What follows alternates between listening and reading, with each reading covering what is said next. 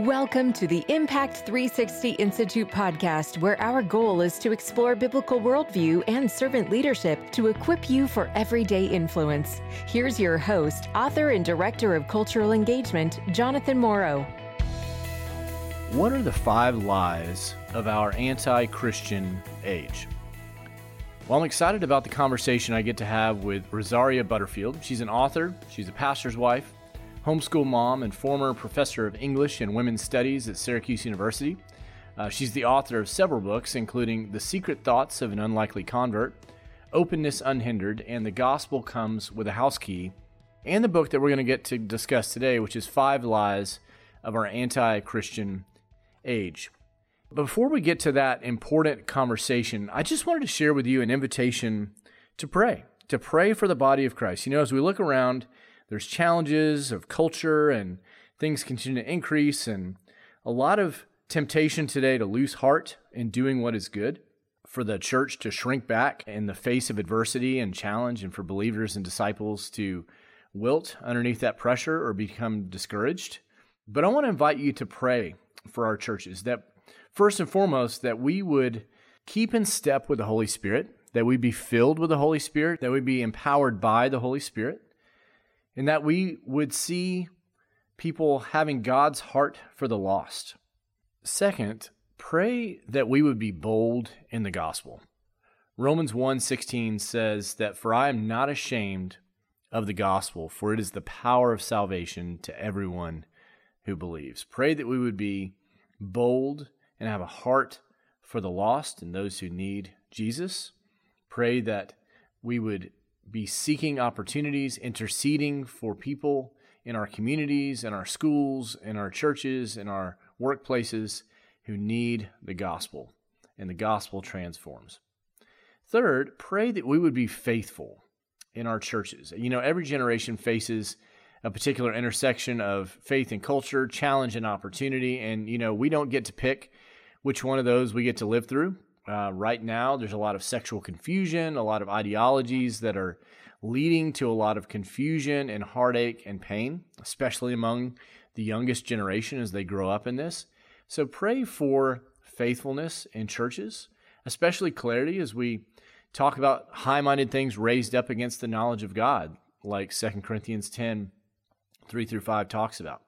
Pray that the body of Christ would lead the way in fearing God and giving Him glory, and for people to flourish according to God's good design and commands, especially the children. Many of them are being manipulated and confused, and we want a generation to find the hope and life of the gospel, because at the end of the day, God's word and God's world match up, and God's good design and commands are for our good. You know, here's how we talk about it in Impact 360 in terms of what does it mean to flourish as a human, especially when it comes to humanity and sexuality. We believe that God has a good design for all creation, including humanity. Humanity is made in His image, and therefore both male and female are equal before God in dignity and worth, and beautifully distinct from one another.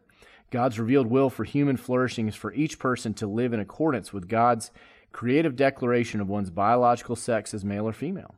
God's revealed will for human flourishing in sexual behavior is chastity and singleness and faithfulness in heterosexual marriage. God's revealed will for human flourishing in heterosexual marriage is a covenantal union of one man and one woman seeking each other's highest good in a lifelong relationship. And that's what flourishing looks like in the area where our culture is very confused right now. And finally, pray for the body of Christ to be and have an attitude of deep joy amidst the challenge. You know, as the body of Christ, we do not need to be fearful. And pray that our lives and our brothers and sisters around the country and around the world would have a deep joy, and that our lives would be marked by deep joy and hospitality. Yes, challenges are going to come until the Lord returns. And until then, we proclaim Christ crucified and risen from the dead for our victory, for our salvation, and for eternal life. And so it's vital that we continue to do that. So let's pray. Let's not lose heart. Jesus is risen. And yes, there's a lot of pressure right now and a lot of confusion, but join us in praying for the next generation. Join us in praying for the church in these key areas, and pray for the body of Christ that we would be found faithful to the task that God has set for us. Well, without further ado, let me get to our conversation that I had with Rosaria Butterfield on her new book, 5 Lies of an Anti-Christian Age. Rosaria, welcome to the podcast. Hey, Jonathan, welcome. Thank you. You're welcome, and thank you. I'm really happy to be here. Wonderful. Well, thanks for taking the time. I've been looking forward to this conversation just because it's so, I think, encouraging and timely and challenging in the right ways, because it's so vital. So thank you for taking the time to write it. But before we get into the book and what you share, talk about the story of you becoming a follower of Jesus and how that kind of led you to a moment like this. Yeah, because that is really important. Otherwise, I just kind of sound like I'm on a rant. Unfortunately, what I'm on is on a mission, because this is the world I helped make. So when I met the Lord Jesus Christ, I had been working as a tenured professor of English, women's studies, and queer theory at Syracuse University. I had been recruited and hired and mentored and then tenured to launch a gay and lesbian studies program, and in many, many ways to make homosexuality look wholesome, which unfortunately I think I pulled off. So wow. I wrote books, I taught students, I spoke before the New York legislature, I wrote policy. I was not just your lesbian next door, I was a gay rights activist. And I did all of that because I believed that I was gay, and I believed that gay is good. And I had no idea why people like you just couldn't leave consenting adults alone. Apparently you hadn't gotten the memo that we live in a society that is diverse. And I was baffled by you all. And so after my tenure book was written, I started a book on the religious right, basically trying to figure out why, people like you all couldn't put up with the person I used to be. And in the process, I met a Christian pastor, neighbor, and pastor's wife, Ken and Floy Smith, and they became like my parents. I read the Bible through 7 times in 2 years under their direction. At first, because I was just fighting with it. I just wanted the right ammunition. I'm a reader. I'm an English professor, so that I've made a career out of reading bad books and dining with sinners on both sides of the line. So that wasn't very different. But after 2 years of pretty intensive study and meeting with Ken and Floy and probably having 500 meals at their house and meeting their family and their church, and I just realized a couple of very basic things. Jesus is who he says he is. He is real. He is risen. He is alive. His resurrection means something. And that would be true whether I believed it or not.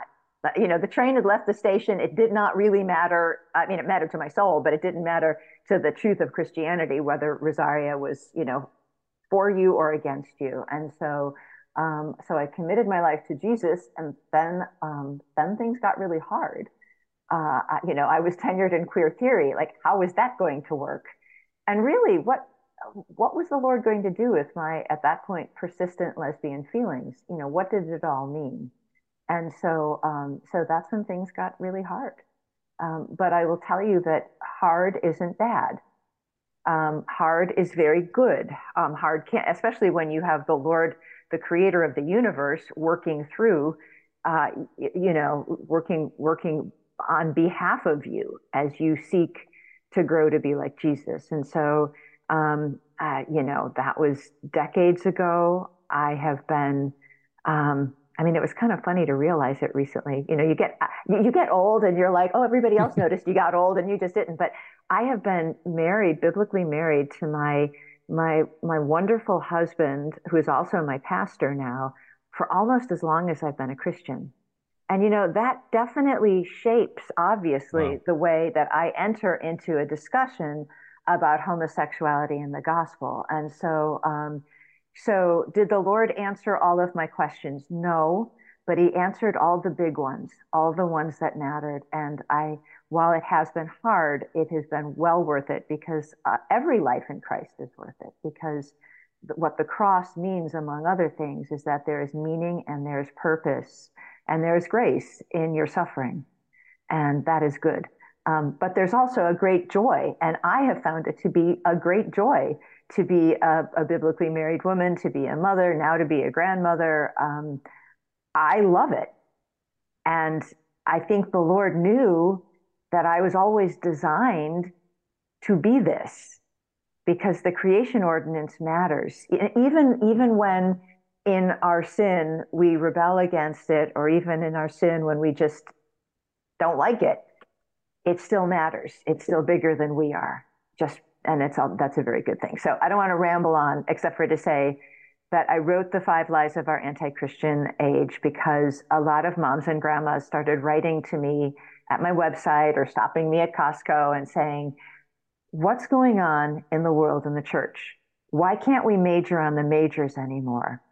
And I realized, well, I kind of have a dog in the race. The problems that we see are the problems I helped create as a gay rights activist. So I don't get a free pass.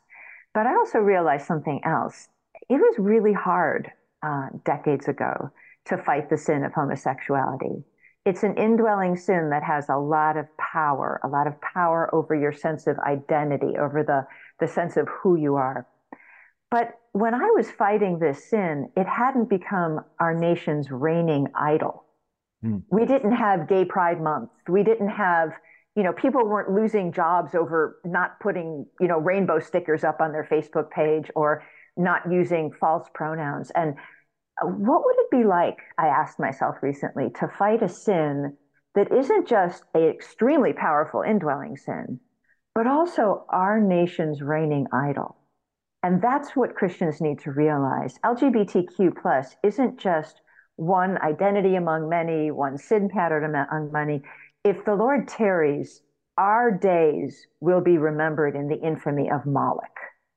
And so when people write to me and say, I have a prodigal and she's stuck in this place, I realize I remember that place, but I know it's so much harder, so much more dangerous now. Not bigger than the Lord, but it's extremely important that Christians know what time it is so that we can fight this in the right way and rescue image bearers of the Holy God, because that's what the gospel does. The gospel isn't just some kind of nice therapy that makes you feel good about your brokenness. I mean, I don't want to feel good about my brokenness. I long to not be broken. The gospel gives you rescue, and we praise God for that. And we want that for our prodigals and our neighbors and our loved ones.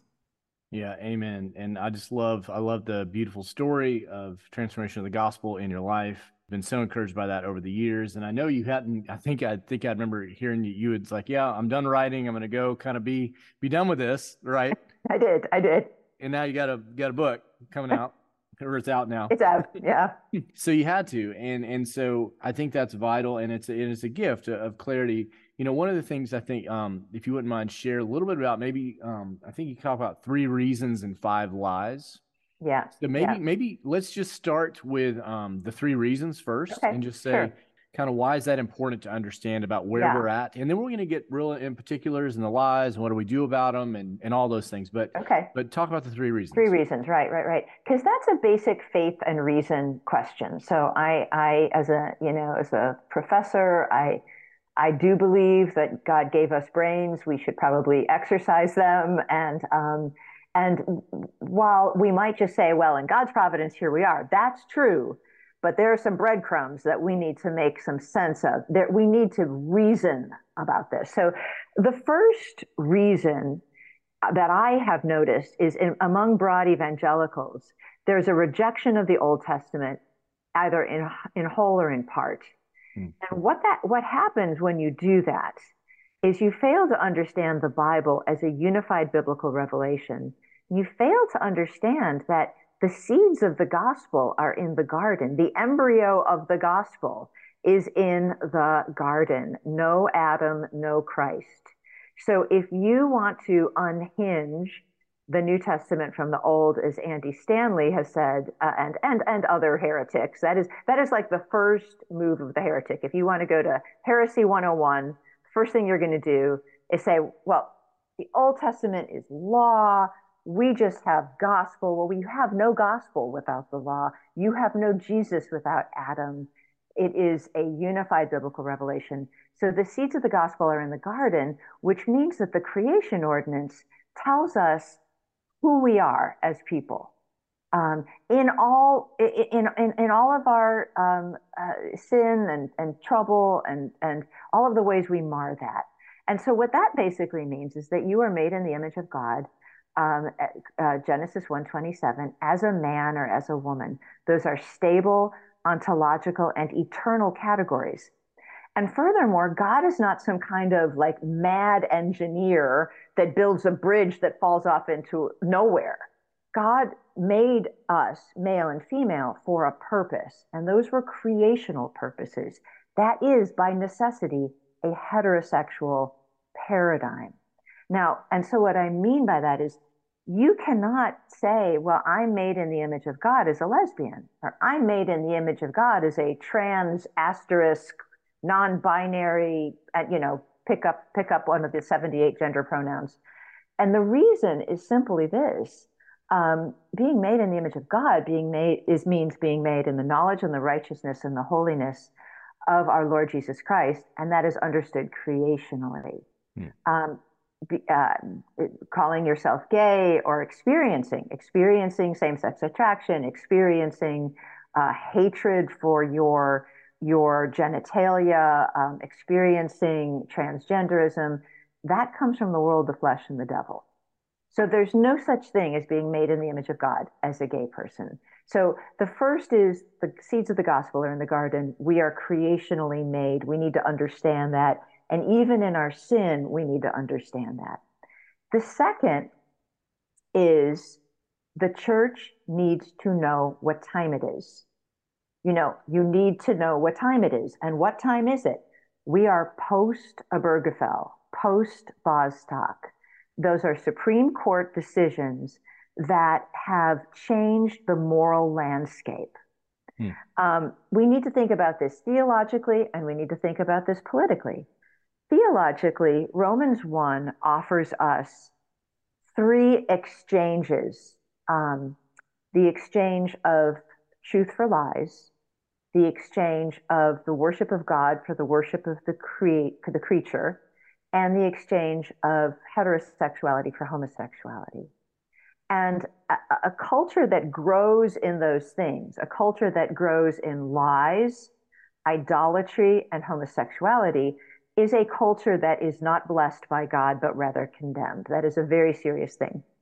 And what you saw in both the Supreme Court case of Obergefell 2015, Bostock 2020, is this codification of those three exchanges in Romans 1. Now, the Obergefell decision legalized gay marriage in all 50 states, but it did so by claiming that any rejection of gay marriage is animus, hatred. So it wasn't claiming to add gay to the marriage question. It claimed to correct a problem of animus. That's a big claim that is insane, and we let it pass. Also added to the Obergefell decision was the dignitary harm clause. That redefined what harm means in the context of LGBTQ+. So when I was a lesbian, I would have considered it a harm, Jonathan, if you were a pizza delivery guy and you didn't deliver me a pizza because you didn't want to because I am a lesbian. Okay, that is very different than what we have today, where people are claiming, where the dignitary harm clause claims that you are harming people if you fail to affirm their dignity. Now, just think about that for a minute. When I met Ken Smith, first thing he said to me is, Rosaria, I can accept you as a lesbian, but I don't approve. That's very helpful, that distinction between acceptance and approval.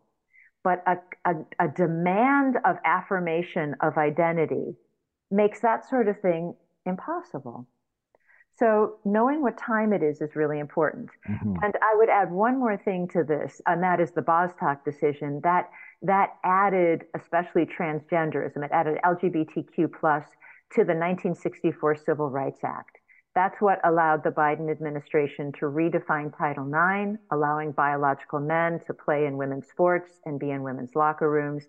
That's also what created the 2021 mandates from the Biden administration to create an anti-bullying program that is in every single government school that teaches advocacy for transgenderism, which is producing all kinds of other things like the transing of children. And I'm not kidding. Like, I don't make this stuff up. I speak before school boards. I deal with this kind of thing all the time. So we can dig into the weeds of that. But that's very serious. So know what time it is. And this is where Christians always say, oh, come on, Rosaria.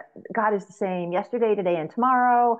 Nothing can stop God. That's true. But if you live in North Dakota, I guarantee before you go out running, you check what the weather is. God is not constrained by these things, but we are. So know what time it is. And then the third is a lack of love. Christians just don't want to love their enemies anymore because they're very happy, it appears, just pretending your enemies are your friends. Christians have decided that just because your neighbors who identify as gay are the nicest neighbors on the block, they have enough common grace, they don't need Jesus. When I was a lesbian and I was hanging out with Christians, quite frankly, I'm very glad that they weren't traitors and cowards and hypocrites like I'm seeing the broad evangelical church behaving today. They loved me enough to tell me the truth and to sit me at their table and to walk me through what it means to repent of sin, to die to self, and to pick up my cross, to follow Jesus, and to be born again. And they said, Rosaria, a born again Christian isn't gay.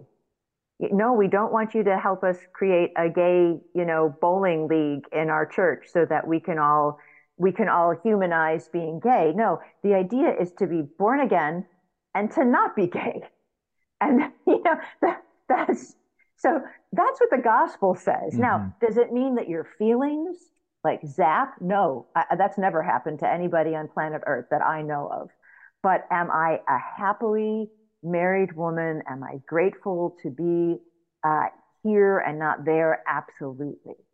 We grow in sanctification. We measure that by the fruit of the Spirit, not by our feelings. So those are the three reasons. Yeah, no, that's super helpful. And that's a good backdrop. And we'll get into the 5 lies in just a moment. But one of the things I know you share this in your book, you also wrote an article about this where you kind of chose to repent publicly from using, say, pronoun hospitality or pronouns in a certain way. Can you talk about why it is you felt that was important to do and what was the distinction that you were trying to kind of unearth there and get out there? Right. Well, so I was a gay rights activist. One of the people very significant in my conversion was a biological man who lived as a woman named Jill. And I only knew Jill as Jill. I didn't know that Jill's real name was Matthew until I inherited an entire theological library. So this is someone who was a Presbyterian pastor for years, and an indwelling sin got the best of him. But I only knew this person as Jill. So it's part of my, it's sort of like, I just thought it was totally appropriate to just meet people where they are, accept, part of the acceptance approval I thought was you just meet people where they are and you just use whatever name they tell you and whatever pronoun they tell you and who cares and what's the problem. And I mean, as a conservative Reformed Presbyterian pastor's wife, it's not like I mix with a lot of people where I get to do that a lot, but it was just as I would interface with the world, that was just my approach. And I thought it was missional. I thought also, I know for a fact that there are so many comorbidities in the transgender community. Like, why exacerbate somebody? Why antagonize somebody? Just don't so those are all of my reasons. And then I started noticing people losing their jobs for failing to use transgender pronouns. And the Lord really convicted me that it's a violation of the 9th commandment. And these are no longer, these aren't just words. This is ideology. I have a thesaurus sitting on my desk. Nobody's going to sue me if I flip through it and use, exchange one word for another when I'm looking for a good adjective. But if I got fired for using one of those adjectives, I would know, hey, those aren't just words. Some of those words have the law behind them, and that's an ideology. So that's when I started to realize, hey, this is really wrong. And I thought, well, okay, I'll just course correct. It's like, great, congratulations, Rosaria. You're still, you're not too old to learn a lesson. I'll just course correct. And so that's what I did for many, many years. I just stopped using preferred pronouns. But then I was reading in Thomas Watson's book, The Doctrine of Repentance, and I ran across something pretty terrifying. And that's that course correction is counterfeit repentance, and it's a sin.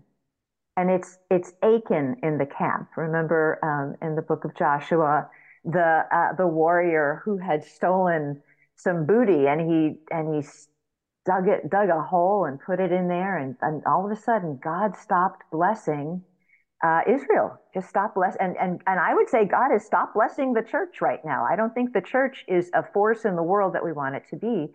And I was just deeply convicted by the Lord that I'm Achan in the camp and that I have been sinning for years. And even if I stop, like in my personal life, okay, I stop using preferred pronouns. Well, I've used them in books that have sold hundreds of thousands of copies. So in order for me to get out ahead of what I've done wrong, I need to repent. And it needs to be public, not private, because the sin was public. And so in Five Lies of Our Anti-Christian Age, I repent of about 4 or 5 public sins. But I did write an article that was published in Ref 21 in April, where I wanted to really highlight the transgender issue, because I am hearing from broad evangelicals and especially from parachurch ministries like Cru, for example, we're going to be missional. We don't, words are words. This is my vocabulary. That's your vocabulary. Well, if that were true, then Peter Vlaming over in Virginia would still be a French teacher. But he lost his job because this is not just vocabulary, it's ideology, and Christians need to tell the truth. And then I was reading in Miriam Grossman's book, Lost in Transnation, because I was just kind of curious. I know this from a theological position. I know it from a cultural apologetics position.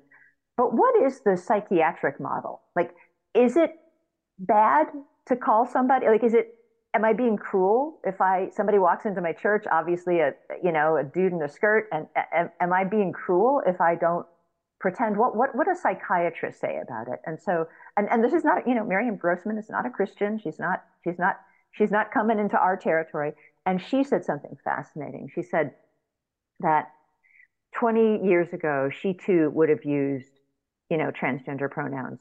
But today she can't, not for moral reasons, for therapeutic reasons, because the first step in doing self-harm, the first step that you would take before you become a medical patient for life and you castrate yourself, or you have a double mastectomy and hysterectomy, is something called social transitioning. And the first step in social transitioning is a new name and pronouns. And so from a therapeutic perspective, she cannot go there. She cannot start that path, because once you start that path with somebody, you can't turn them off it as easily. And so I thought, wow, okay, Christian, wake up.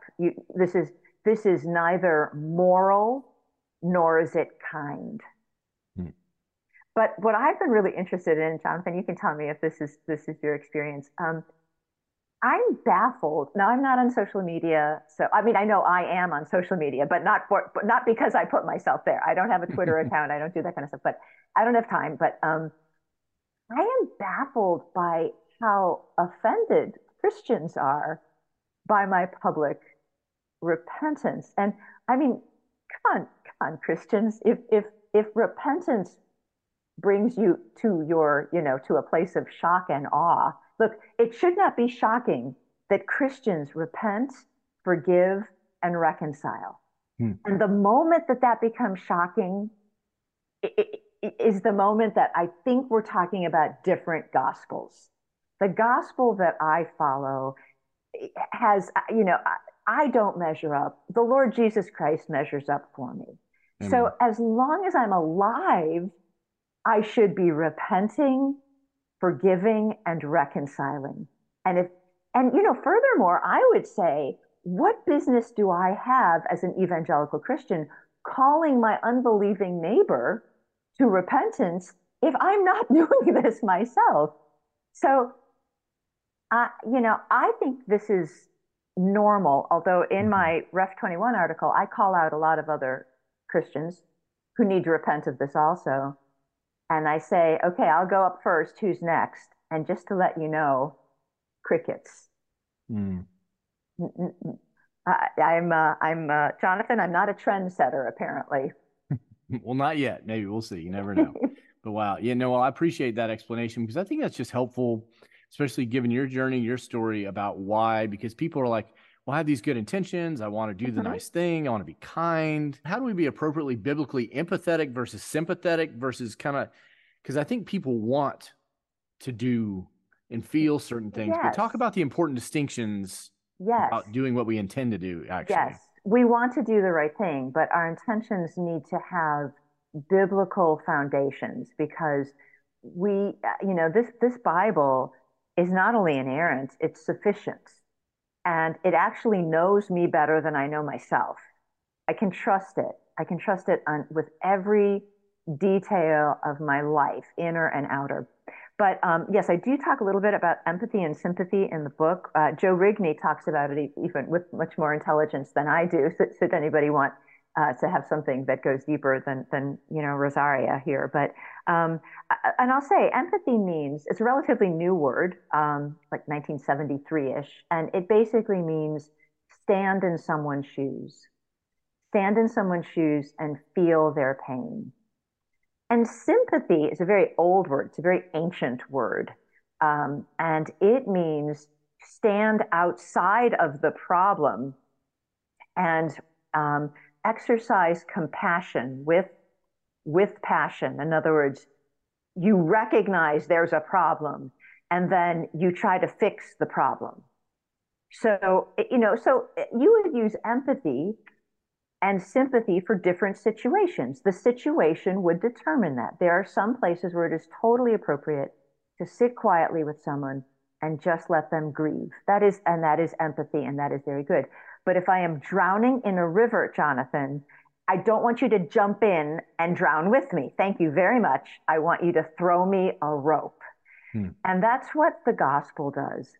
But we have become so overtaken with the idea that empathy is always good and sympathy is always, mansplaining or it's controlling. And that's ridiculous. And I do speak at the Durham school board meetings and I speak about transgenderism and parental rights. You get your 3 minutes. And if you talk a lot, you can talk to them a lot because you get lots of 3 minute speeches. Just break it up a little bit. And one of the things that I was really struck by at one meeting, the board kept saying, "Just hold my space, just hold my space," and I had to like text somebody young and say, "What does that mean?" And it basically means don't try to fix problems, just experience this. And finally, I said to the boy, I said, excuse me, but aren't you the school board? Aren't you here to fix problems? So I Hmm. think what happens is if you think that you have to always empathize, or the way I heard it recently, I think Preston Sprinkle had this, let's humanize the trans experience. Okay, humanize, empathize, these things go together. When no, people need rescue. People actually need help. It is the medical analog to transgenderism is anorexia. Hmm. Um, it is a dangerous, sad, tragic thing to have a profound hatred of your body and not to be able to function without wanting to harm it. Christians are not barbarians. We don't think we need to humanize that. We don't think you need a sticker in a parade. We think you need rescue.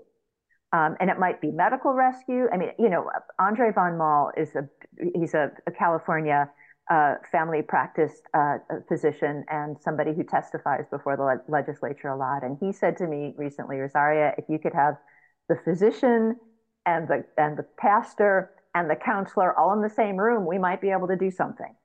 Hmm. So I'm not, Christians don't throw people away. I am not saying hold these people up as examples of what not to do and throw them away. No, they need to be rescued. They need the gospel. And the gospel is very sweet to detransitioners. The gospel is very sweet to people who have harmed themselves in the name of trying to help themselves and now realize that in Jesus and in the New Jerusalem, they will be the man they were meant to be. They will be the woman they were meant to be, because you can't mock God. So it is the gospel, and it may be additional things to the gospel, like medical care and therapy. But empathy will not get you there. And this idea that what the world needs is just everybody to feel the same mucky feelings is anti-gospel. And it's created a kind of complex civil war within broad evangelicalism. And that is why I do say there are many people in this broad evangelical movement with whom I do not share a religion. So please do not say that we're spiritual siblings. Do not call, I mean, we may someday, because everybody that I'm talking to is alive. So that where there's life, there's hope. But the gospel gives you rescue. No, I appreciate that distinction, and that's so important. And I want to come back to a way to apply that in a little bit. But I do want to get to just list your 5 lies. Okay. And then I would love for you to kind of walk through kind of what you see, and honestly, maybe start by how they relate, because I think in some ways they all kind of connect. But they do. Lie number 1 is that homosexuality is normal. Lie number 2 is being a spiritual person is kinder than being a biblical Christian.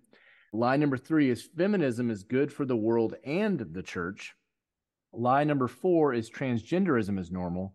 And lie number 5 is modesty is an outdated burden that serves male dominance and holds women back. So I'm sure there's a backstory about how all these things kind of coalesce and you could, how they relate. But maybe you can talk about that for a second, but then let's just kind of walk quickly through each one of those lies, and I have some other questions I want to talk about. Yeah. Well, one of the ways that all of the lies coalesce is that they all rely on a false biblical anthropology, or a counterfeit idea of what it means to be human. Now, interestingly, all 5 of them rely on a feminist paradigm that says sex and gender are different. That is not a biblical paradigm, but it has been with us for so long that it is almost impossible even for Christians to keep their head about them. So just, tighten up your chin straps if you need to. I believe me, I've worked this out. So the reason I know that sex and gender are not different is that God never creates a pattern without a purpose, right? God is not a mad engineer. Every pattern has a purpose. The pattern of maleness and the pattern of femaleness is creational. Be fruitful and multiply. That is a godly pattern. And so to introduce gender as a new category of personhood, separate from the biological category of sex, is usually done for 2 reasons. One is to pursue additional callings. Like, for example, look, I'm a woman, but Jonathan, I'm really smart, obviously articulate, and I'm just too busy, the whole baby thing, that's that's a little bit beneath me, Jonathan. I do have a PhD, and so, my gender, I have a biological sex, but I have multiple callings in the world, and they're going to take me from that. And you have to defend that, or you're just, a terrible patriarchy, advocate. So that would be one way, is that you have to defend my right to my callings that are separate from my biological sex. The other is a very interesting transgender moment, right? Which is, no, this is who I am. I was born in the wrong body. The whole biological sex thing is not ontological or eternal. It's assigned. I was assigned female at birth. And so what you really see in transgenderism is that it has simply taken feminism to its logical conclusion. So let me just read something by Pastor Christopher Gordon in his very helpful little book, The New Reformation Catechism on Human Sexuality. And the question is, aren't we able to make a distinction between biological sex and cultural gender in our search for identity? And he says, no. God established a natural order in the creation of male and female that is good for us as image bearers of a holy God. To introduce gender as a new category of personhood, separate from the biological category of sex, in pursuit of different jobs or callings, as well as different sexual identity, is unnatural to the creation order and harmful to the purpose for which God made us. Now, you might ask at this point, but what about the Proverbs 31 woman? She had a lot of jobs outside the home. She did. And newsflash, so do I. But the jobs that a Christian woman has outside the home are jobs that are meant to feed the home. They're to funnel into the home. If they start to suck the home dry of something, that's not good. And then also, I would say, as a woman, I can only have one head, right? My husband is my head. I can't, if my boss and my husband are conflicting, I have got to find a new job. And so that's the other thing so I would say the one thing that connects all five lies is a false separation of sex and gender. Now, the idea that homosexuality is normal works on a very anti-creational idea, and we just talked about it in the beginning, the idea that you can be made in the image of God as a gay man or a lesbian woman, and you can't. You can repent of those sins and be delivered for sure. The second, that pagan spirituality is kind and biblical is harsh. It works from this idea that the creator and the creature are not distinct. That all is one. And as Peter Jones from Truth Exchange points out, again, much more articulately than I do, that's not biblical. So you can sort of twist your idea of who Jesus is in a kind of 1 John 4:1 way, but that doesn't mean that it's real. So the third, that feminism is good for the church and the world, that was really based on this idea that women have a calling according to their gender that's different from their biological sex, and that if we don't protect that we don't basically protect women from progeny and patriarchy, then abuse will run rampant in the church. And yet I would say just the opposite is true. The most important place for any woman to be is a member of a true Bible-believing church with pastors and elders who know how to drive the wolves out of town. Because we know that we don't believe men are good. We believe men are evil. All men and women, we believe that total depravity is real. And that's why we need godly men to protect the church and the family from these truly satanic influences. And that leads to the fourth lie, that transgenderism is normal. Quite frankly, if you don't like biblical patriarchy, how do you like transgender patriarchy? Because that's what you see today. There's a natural order. Men will be in charge. Do you want the godly men, or do you want the ones driven by a satanic idea of personhood? And then the fifth, the idea that modesty is bad, works from this idea that men and women aren't really different. We're just comrades for Christ. We're just brothers and sisters in the Lord. We can, we don't need to respect. And that's just, that's led to all manner of challenges. What women are called to be kind to their brothers and to dress modestly, so that they don't cause their brothers to stumble. And you brothers are called to protect our reputations. And those are two very good things. They are complementary. They work together. But yes, they do support the idea that biblical patriarchy is good and needed and necessary. And that there's a place for, that again, Christians don't throw anybody away. So what should single women do? Well, single women, as young women, should be part of the church, being blessed by the ministry of the church and being protected and being counseled in appropriate, educational and choices and tying in with the church and tying in with the family. A single woman is still an aunt and a sister. And then as they get older, as a single woman gets older, you are one of the mothers of Israel. And you need to step into that role. You can encourage women in a Titus 2 way, both through experience, but also just through the knowledge of the Bible. And so we are in great need of single men and single women who uphold their place in the creation ordinance, in the family of God, and in the natural family. No, that's really, really helpful.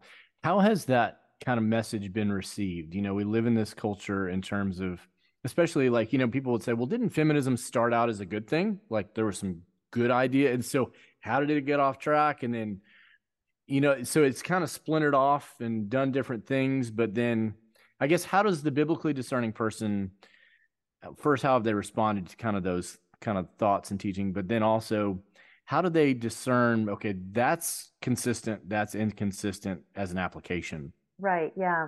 Well, I would say, don't listen to me. I'm not even seminary trained. I'm an English professor. I know how to read books and I read a lot of them. And then every 6 years or so, I seem to write one, but don't listen to me. Listen to your pastor. Be a Berean. Take all of these things and, let the word of God really saturate them. And I'll tell you, the other thing is I tend to think that where everybody thinks the same, nobody thinks very much. So if everybody started agreeing with me, Jonathan, I'd wonder, like, do I need a third cup of coffee? What's going on? So no, I always get a lot of pushback for my work. But I would say this, when I get pushback that goes like this, oh, Rosaria added to the Bible when she said that women are made to be nurturing and men are made to be strong providers. I'm just saying that patterns have a purpose. I'm just saying that Genesis 1:27 is for real. And anyone who has cared for children knows you need quite a hefty range of nurturance and patience and just a genuine love for these little people and their big problems. Little children have big problems, and to be nurturant in those moments is huge. And I'm pretty. I homeschool and I do a lot of my work from home, and I have raised my family, and I have a grandson, and my children's children all like to hang out here, and they still need some raising, and I think that that's probably been so much more important than any book I've written. I mean, really, I can do about 100 useful things before 7 o'clock in the morning in my home just because I'm mom. Like no other reason, has nothing to do with whether I'm educated or even showered, but I'm mom, and that matters. So I get a lot of pushback on the feminist fronts. And the book has two appendices at the end. One is how to read the Bible, because I think it's important. I mean, I think that, if you are reading the Bible from a feminist lens, you're already ditching inerrancy. You're already getting half the Bible. I need the whole Bible. I'm a whole sinner. I can't do with, a little rowboat and my toothbrush as an oar in the storm called 2023 America. I need the whole Bible. So, but the other section is parents, parents of prodigals, the help they need. Parents of prodigals are the people that I pray for, I'd say probably the most at this point. I talk to the most because they really need to be encouraged to stay connected to their loved one without becoming indoctrinated by false teaching. And so yes, I would say I get a good bit of pushback, and I'm okay with that, because I don't think this is the smartest book on planet Earth. I know it's not, because I wrote it, but I wrote it because I tried to answer the question that people asked me. Mm-hmm. If Christ is not divided, why is the church? Why can't we major on the majors anymore? why does it feel like we all live at ground zero of the Tower of Babel and we can't even talk to each other anymore? And what does moving forward look like if that's our situation? If that's my situation in my church, if that's my situation in my family, what does it mean to move forward? And so I made my best attempt to answer the question. If I did a bad job, go write a book and tell me your best attempt. But I don't know. I don't mean that in a cheap way, but I don't mind pushback. I love pushback, which is good because I get a lot of it. Yeah. So it's constant. The gift that keeps on giving, right? Exactly. Keep showing up, And so, I think this might be helpful, in terms of the acronym, the dominant acronym we see today, the LGBTQ, all of that. Obviously, in your experience when you were a professor, you did a lot with kind of queer studies and ideology. And I think of that acronym, that may be the most foreign to some people to understand. Even they're saying, well, an L, I get that, and I guess I get the B. But what's the queer, like, why is that? And what were you trying to do then? I guess that's having the effect it is now, because I think that's the one that almost gets less headlines than all of them, but it's underneath so much. Oh, it's huge. It's huge. Okay, so queer theory was born out of post-structuralism and postmodernism, and that would be a very post-biblical anthropology. And one of the things that queer theory did in the gay, so you had gay and lesbian studies, and queer theory came and said, look, we don't like this born this way paradigm because it doesn't take up the trans experience, okay? Because obviously there is not even one cell in the body of a person who identifies as trans that was born this way. So it's not inclusive in that way. But it also feeds right into this Freudian paradigm of disability or illness or disease. And we all think gay is good. We don't think we need to be fixed.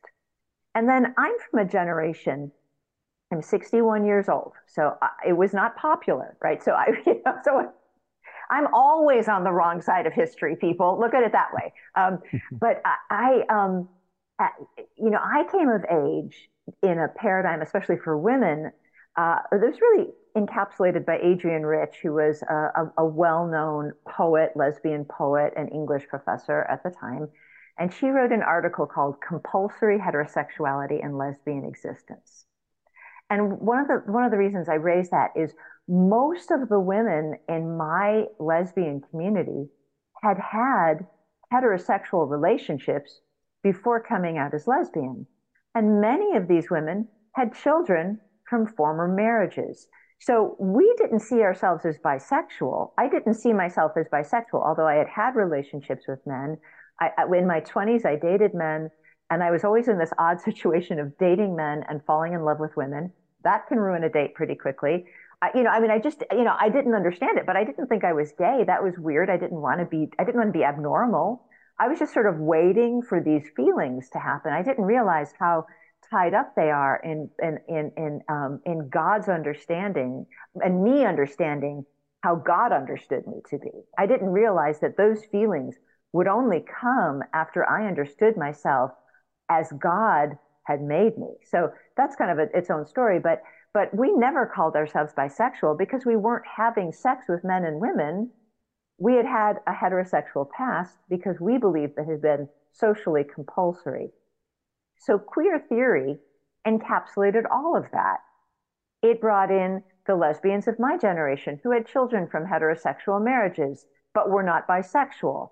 But it also had something we thought to offer the gay and lesbian movement, especially during the AIDS crisis. So that's it. Picture the 1990s in New York. I mean, just picture it. It was ugly. It was sad. It was tragic. And there was a lot of activism. And when I tell people that I honed the hospitality gifts I use as a pastor's wife in my gay community, I'm thinking about those days of New York and AIDS activism. And you know what? Even as an unbeliever, the Lord puts eternity in the hearts of all men. Going to funeral after funeral where there is no hope and is no promise is devastating. You don't want that. You don't want that Mm. for anyone. Um, and so what queer theory did is it became a very, we thought, very helpful umbrella for all of these different voices so that we understood that we did not have unified agendas, but we did have a unified political reality. And we felt like queer theory very much organized that. Mm. And the way that you see it today is, especially in the transgender movements, hyper focus on personal choice, a kind of hyper focus on self-invention, and the need for everybody to affirm my self-invention as true. And so it's queer theory that allows that to stick, because anybody would say, now, wait a second, you can invent yourself any which way you want, but I don't need to think why do I need to think it's true? Well, it's queer theory that gave the overarching paradigm for that. So it's quite a powerful force. And Christians, and here's what I say to Christians. I personally do not think you need a PhD in queer theory. In fact, I really don't think. I think what you need to be is sanctified. And that means you can be sanctified in your knowledge and you can be sanctified in your ignorance.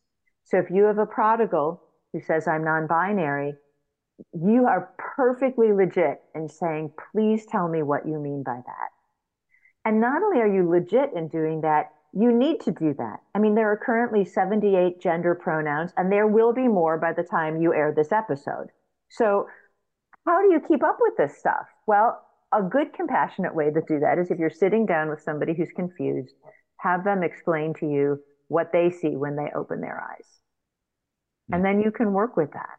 That's really helpful, because I think sometimes people wonder about that acronym. They're like, okay, well, where does this fit and why does that? Yeah. And these things seem to pose and contradictory, but now the T Yeah. seems really large and the other letters Yeah. are Oh, really yeah, yeah. small. Yeah. You know, Well, the T is really large because the allies of the gay rights movement of my generation have become the groomers of the trans child movement of this generation.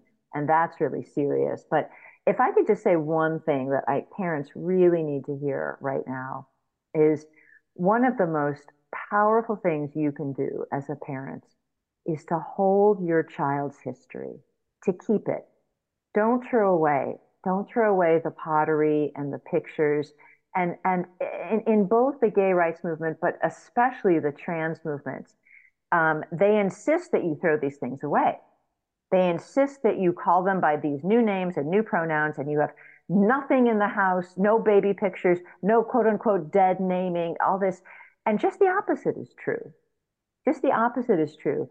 Now, maybe if your kids are like my kids, they produce a lot of pottery and artwork. You might need to buy a pod at this point to keep that. But you really do need to keep that. And I have watched people's families be reunited under the powerful gospel of Christ, in part because those parents, faithful, broken, wondering if this was ever going to get worked out parents, were holding the history of these children. And when these children, especially if they're detransitioners, when they're coming back, that reality is so crucial. The baby pictures, the birthday pictures, the dresses, just those little mementos that you have of your children, that I have of my children. No one should throw those away. And friendship is really important in this also. I talk about a story in my book where I met a biological man at a speaking event, and he wanted a grandstand and I wanted a cup of tea. So I figured maybe he and I could sit in the office of the pastor, and we could both have some tea or coffee, and I could hear what was going on. And when we started walking back to the pastor's office, so it was the end of a long speaking event, and it was kind of the last question in the Q&A. And this was a person who identified as a transgendered woman. Obviously, it was a biological man. And when I invited him to come and talk with me, he was very happy to do that. So it's not like we were oppressing anyone. So as we're walking back to the pastor's office, somebody charges us, and security gets all involved, like, what's going on? And the person looks at the transgendered, quote unquote, woman, the biological man, and says, Jim, what happened to you?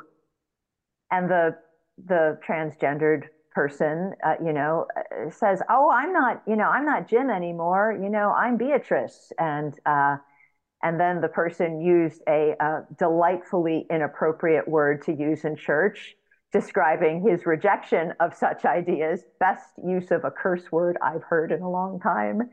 And then they recognized each other from, like, they connected because they were connected. These two men had committed their lives to Jesus together in the same church years ago. They had both worked as truck drivers. They had gone to each other's weddings. They knew each other's children. And the kind of burly guy with the inappropriate language just kept pressing that and saying things like, "Where's your wife? Where's your children?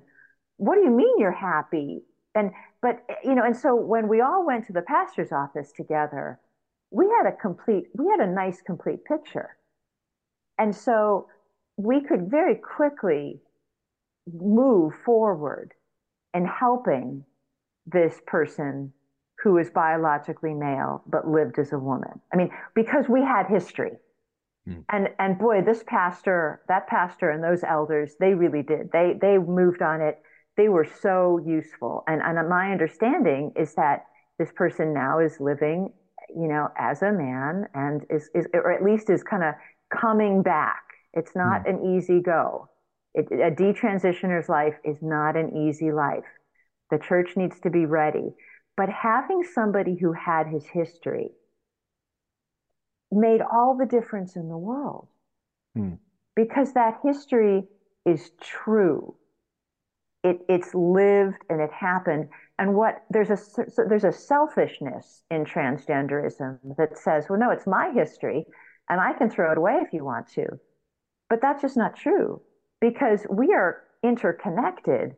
My history and your history are connected. Those parents have as much of a stake in the history of that child as that child has. And so there's a real selfishness in, and because there's a real narcissism in all of the letters that make up the alphabet soup.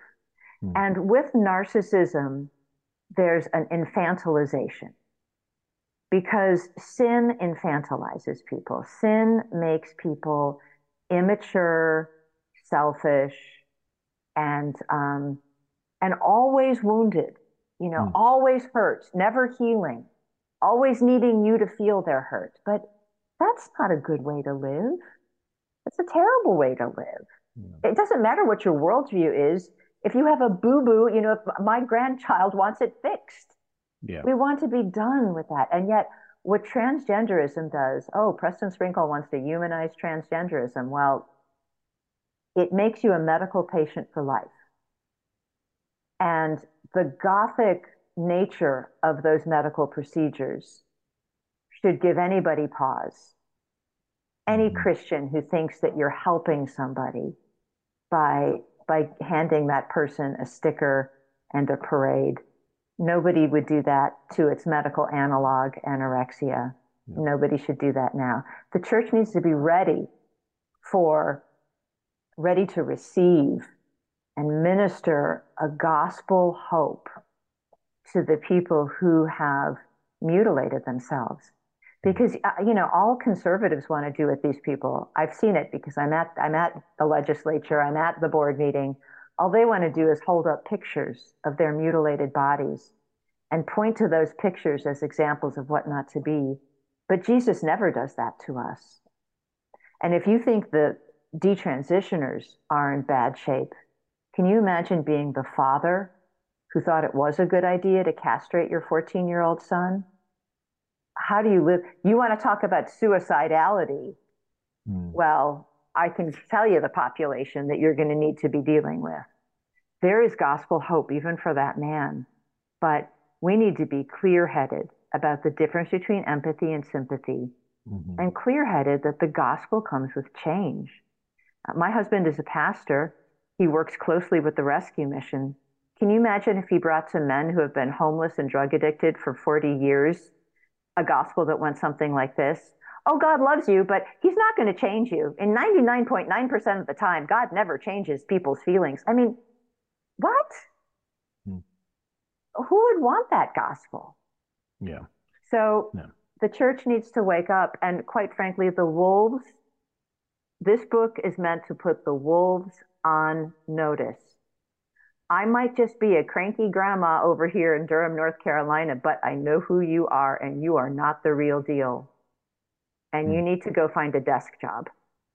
Stop messing around in the church. Yeah. No, I appreciate you sharing that. And so many, I mean, there's so much in there that's so helpful and so needed to hear.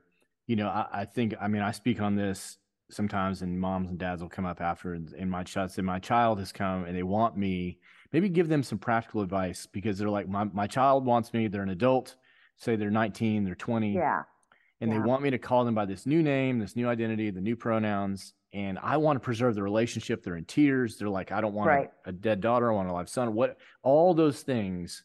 right, How would you encourage them to just practically navigate that right. relationship with their child? Right, absolutely. And first thing I would say is you might not want to listen to me. Go ask your pastor, ask your elders.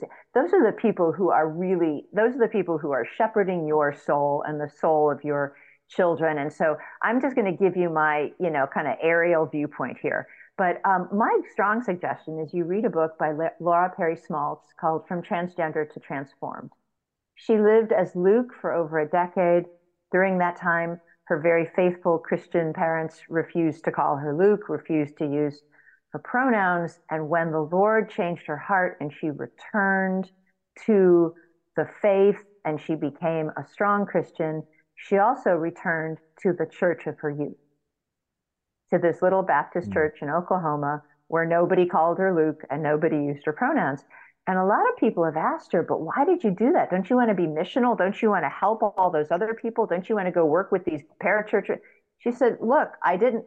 These are the people who never lied to me. Why would I return to the liars? I now know the truth. And so I hold that as an example. Now, how long did those faithful parents hang on? Over a decade. Was it hard? Yes, it was very hard. Mm-hmm. But they clung to the truth. They believed John 8:31-32, that you abide in the truth and the truth will set you free and the truth will set your children free. They did not, tarry with these parachurch ministries that muddy the waters and say, well, sometimes you should do, yeah, and sometimes you should. No, no. Now, here's what's always true, and you know this as parents. You never need to say everything that's on your mind at the same time. You don't have to say everything that you're thinking. You can be discreet. You can be gentle. You can withhold things. I mean, within reason. I don't mean being, willfully deceptive, but parents are allowed to, to be sensitive to their children. I would not say, I understand that at 19 you're a legal adult, but I will tell you that I do a lot of parenting of my older children. And it sometimes is more rigorous than when they were toddlers. So older children still need some help, a lot of help. And so don't think for a minute that frontal lobe is closed, and don't be blackmailed. And if you are blackmailed, you always have the throne of grace, which is where change really happens. But don't allow yourself to be blackmailed. And by blackmailed, I mean, when the lesbian therapist says, would you rather have a dead daughter or a living son? You say, I do want my children to be dead to sin and alive to Christ. Now, maybe you don't say that aloud, but you know that. You know that your child needs to cut off certain things. It's just not healthy body parts. But you do know that child, because I need to cut off certain things and you need to cut off certain things. So you know those things. And that is also why it's extremely important to make sure that you parent of a prodigal, are in a strong Bible believing church. Yep. Please do not be in a mainline mess right now because 30 years ago you got married there and they're nice to you. there is no room for sentimentality. This is war, and you are fighting for the soul of your child. You need to go find people who know how to fight a war, not create a mess in their church. So if you're in a dead church because you've always been in a dead church, for the sake of your child, you need to go get to a real church, a faithful, a church that actually knows, biblically speaking, according to the book of Revelation, that we are the church militant until we are the church triumphant. We are not the church triumphant yet. This is not glory. Get to a church that knows what time it is. I've wondered about this, and I love your perspective. I remember, we talk about we never see ourselves getting older, which is funny. But I remember when the conversation, nobody had really started using terms like LGBTQ plus community, like that moniker. And I've wondered now, it's like, should we continue to say it that way? Because there's mutual contradictions within it, but then, because I think people wanted to do it to dignify and to do that, maybe well-intentioned at the beginning, but I don't know that that's serving us well now. But what are your thoughts on how we should talk about them moving forward? That's a great question. And, I don't know, Beckett Cook and Christopher Yuan were really needling me about this at one of our, we're the Three Musketeers and we have these fun conversations. I started using that term in the 90s because there was a sense of coming together around the AIDS crisis.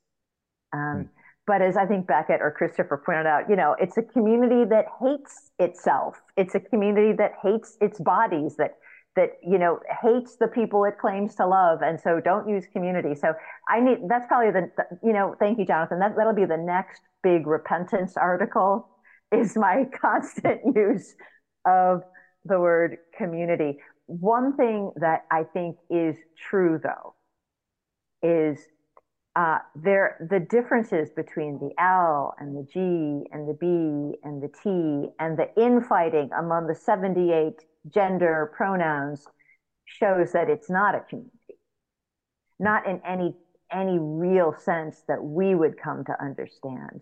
And the use of the word community, I can see how I had not thought about it, but I think you're right that it kind of makes it seem like a kind of decent, like I don't know, the Optimist Club is a community, and the 4-H is a community, and kind of people who. But I think that what I think is true about it is that it has been politically savvy in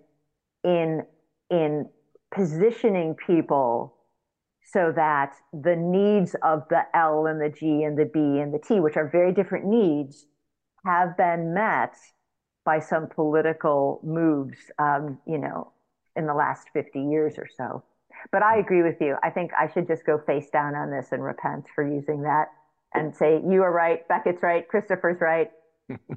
I'll get asked by youth pastors, are like, okay, should I teach on, say, homosexuality? I'm like, well, here's what we need to do. We just need to teach on everything. Right. Because sexual morality is a broad term. We need to offend everyone equally.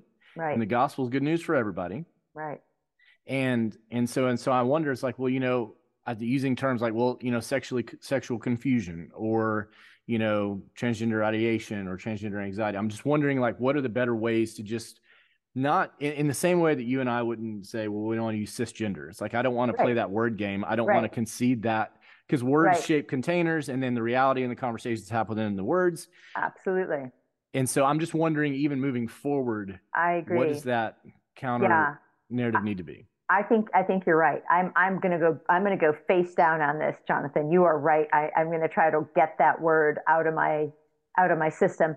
I do think it's a political movement, though. Mm-hmm. And I do think LGBTQ plus is an idol, and it is an idolatrous movement. And so I am more comfortable talking about LGBTQ plus idolatry. But within that, we need to recognize that it has been an effective political movement. And really, even just the slogan, love is love, was a very effective tool in creating what the gay rights movement needed to push through gay marriage. And that was heterosexual allies who would say things like, who am I to judge? Or, love is love, and it's just and it's interesting the way even that slogan has morphed through the ages, to keep that movement alive. And also now it is just very intriguing to me. You have not heard that quaint little expression, leave consenting adults alone, in Mm. over a decade. And so that's how you know it's an idol, and that's how you know the target is children, because um, show me the trans child. They don't exist. The trans child is, as Christopher Rufo has said, an invention of an evil age. But it has become the totem, like a boar's head on a stick that all the natives march behind. Mhm. Yeah. That's what it is. And Yeah. and it's obscene and it's Yeah. barbaric. And Christians who don't defy it are obscene and barbaric. It is not enough to say, well, I don't know I don't know what to think. I kind of punt, like Yeah. conservative, but we can agree to disagree on this. No, you can't Yeah. agree to disagree about whether your pastor is a wolf. Yeah, and even just the idea of just, when Jesus, said better that a millstone be tied around someone's neck than Yes, cause one of these little ones to stumble. And so yes, we with the next generation. There's always a new generation coming, and I'm just like, let's protect them. It's like, even if we right, need to just lock in the conversation of 18 and under for now for a while, just to go, okay, yep, consenting adults conversation coming later, but at yeah, least can we get enough common ground and momentum on what's happening to yep, kids that yep, we can at least protect and try to be faithful, yep, to help them and navigate that well. You know, agreed. there's so much conversation, time's flying, but what last question, just, or maybe a way of encouragement, like what would sometimes people can be tempted to lose heart when things are hard or challenging. And nobody asked for this movement and this cultural moment in Acts 17 and God's providence. This is where we're at. This is where we're called to be faithful. But maybe give kind of a little encouragement. I know you're a joyful person. I've seen that through you over the years. And we want to be people of deep joy, but maybe say a word Yep, about that, even yep, in the yep, midst of yep. storm clouds that we're kind of walking through. Right, right. Yeah. So this is we're recording this on a Monday, and we had probably 25 people here yesterday after church. I stopped counting at about 23. I mean, like it was the kids and the psalm singing and the Mm. prayer and the food and the more food, and you don't even want to know what my kitchen floor looks like. I mean, Mhm. I had ambitions to do something about it, but other things, and it was there was such joy. And yet, everybody at that table had such heartache. I mean, people came from all different places. I mean, from dealing with the suicide of a loved one and the illness of a mother with many children and the kind of shipwreck of divorce. There wasn't one person in that room who, left to their natural devices, I mean, apart from like being medicated, would have been joyful. And yet the laughter and the joy and the psalm singing and the prayer was because we remind each other, and this is what we need to do. We need to tell the right stories to each other. Jesus has risen, and in the power of our resurrected Christ is meaning and purpose and hope in the cross that you have to bear. Probably it was one of the people there who is in dire straits, truly, brought a van load of unbelievers to church and then to my house. Like, who has the bandwidth to notice that whatever you're going through right now, you believer, you whose soul is secure in Jesus Christ, whatever you're going through right now, there are people who are perishing and they need you to throw them a rope. And maybe if we hold your ankles as you dip over the ledge to do that, maybe we can do that. But Mm. we need to remember that the Lord Jesus Christ came into this world to save sinners. And when he returns, he will return as our judge. And we are okay. But there are a lot of people who aren't yet. But it's so important to put to put our swords down and to eat good food and to, let the teenagers jump on the trampoline, making sure that the small children are safely removed from it, and to belly laugh, because we're going to be doing a lot of that in heaven. Yep. And where all of our tears will be dried. Amen. But we need to take each other to the throne of grace with joy, with great joy. And one way to do that is to be really selfish about your Bible reading. Give yourself as much time as you need. Be selfish about it. Read your Bible and don't mop your kitchen floor. And just let the word seep into your heart and soul. Meditate on it. Pray through it. Pray with each other. Pray for each other. Know each other well enough to know where it hurts. And open your arms wide enough to draw others in. Because we are victors in Christ. Love that. That's such a good word. Such a good word. We need to have soft hearts, clear minds, and just recognize the joy that comes of who Jesus is and the victory we have in him and the hope that we have to come that's rooted in history. And so thank you for that. If you're listening to this and, you've got kids, family members, friends, if we can help in any way to Impact 360, we want to do our best to be faithful. We're going to be faithful to teach scriptures. We're going to help disciple students. We're going to help them walk out and live in this post and anti-Christian age. The gospel is good news. We believe Jesus rose from the dead. This stuff's really true. And because of that, it changes everything. So if we can be helpful to you along the way in whatever our programs, gap year, fellows, summer stuff, Propel Immersion, residency, you can learn more about that at impact360.org. And we'd love to come alongside that. But Rosaria, thank you so much for being with us today and just sharing your time, but sharing your passion, your challenge, your encouragement with us. It's just been such a gift. My pleasure. And thank you for all that you do, Jonathan. Lord bless you. Thank you. For more information about our on-campus worldview and leadership experiences for students and our accessible online courses like Explore Truth and Explore the Resurrection, visit impact360.org. Impact 360 Institute. Know, be, live.